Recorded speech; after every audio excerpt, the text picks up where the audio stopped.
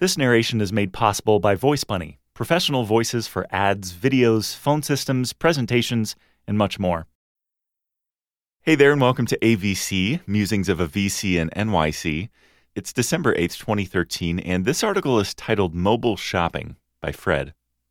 Well, I've been doing some holiday shopping. I like to do all my shopping online. I don't really enjoy being in stores, and I like the convenience of having the items delivered to me. With this holiday season, I've been trying to shop more on mobile, both phone and tablet. I'm doing this partly because I want to see what the experience is like, and partly because as I spend more time shopping on mobile, I realize it's easier in some ways.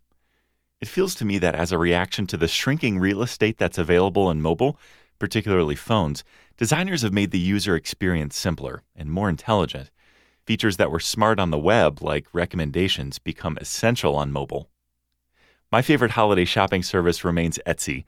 I know I'm talking my book here as USV has owned a large stake in Etsy since 2006, and I'm on the board, but the things you can find and buy on Etsy are one of a kind, special, and ridiculously affordable.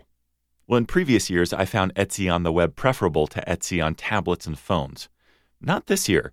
I just spent 20 minutes on Etsy's Android app and completed most of my holiday shopping. If you try some holiday shopping on their mobile apps, you can download them here. I'm curious if others are feeling the same way. Has the mobile shopping experience become better than the web shopping experience for you too?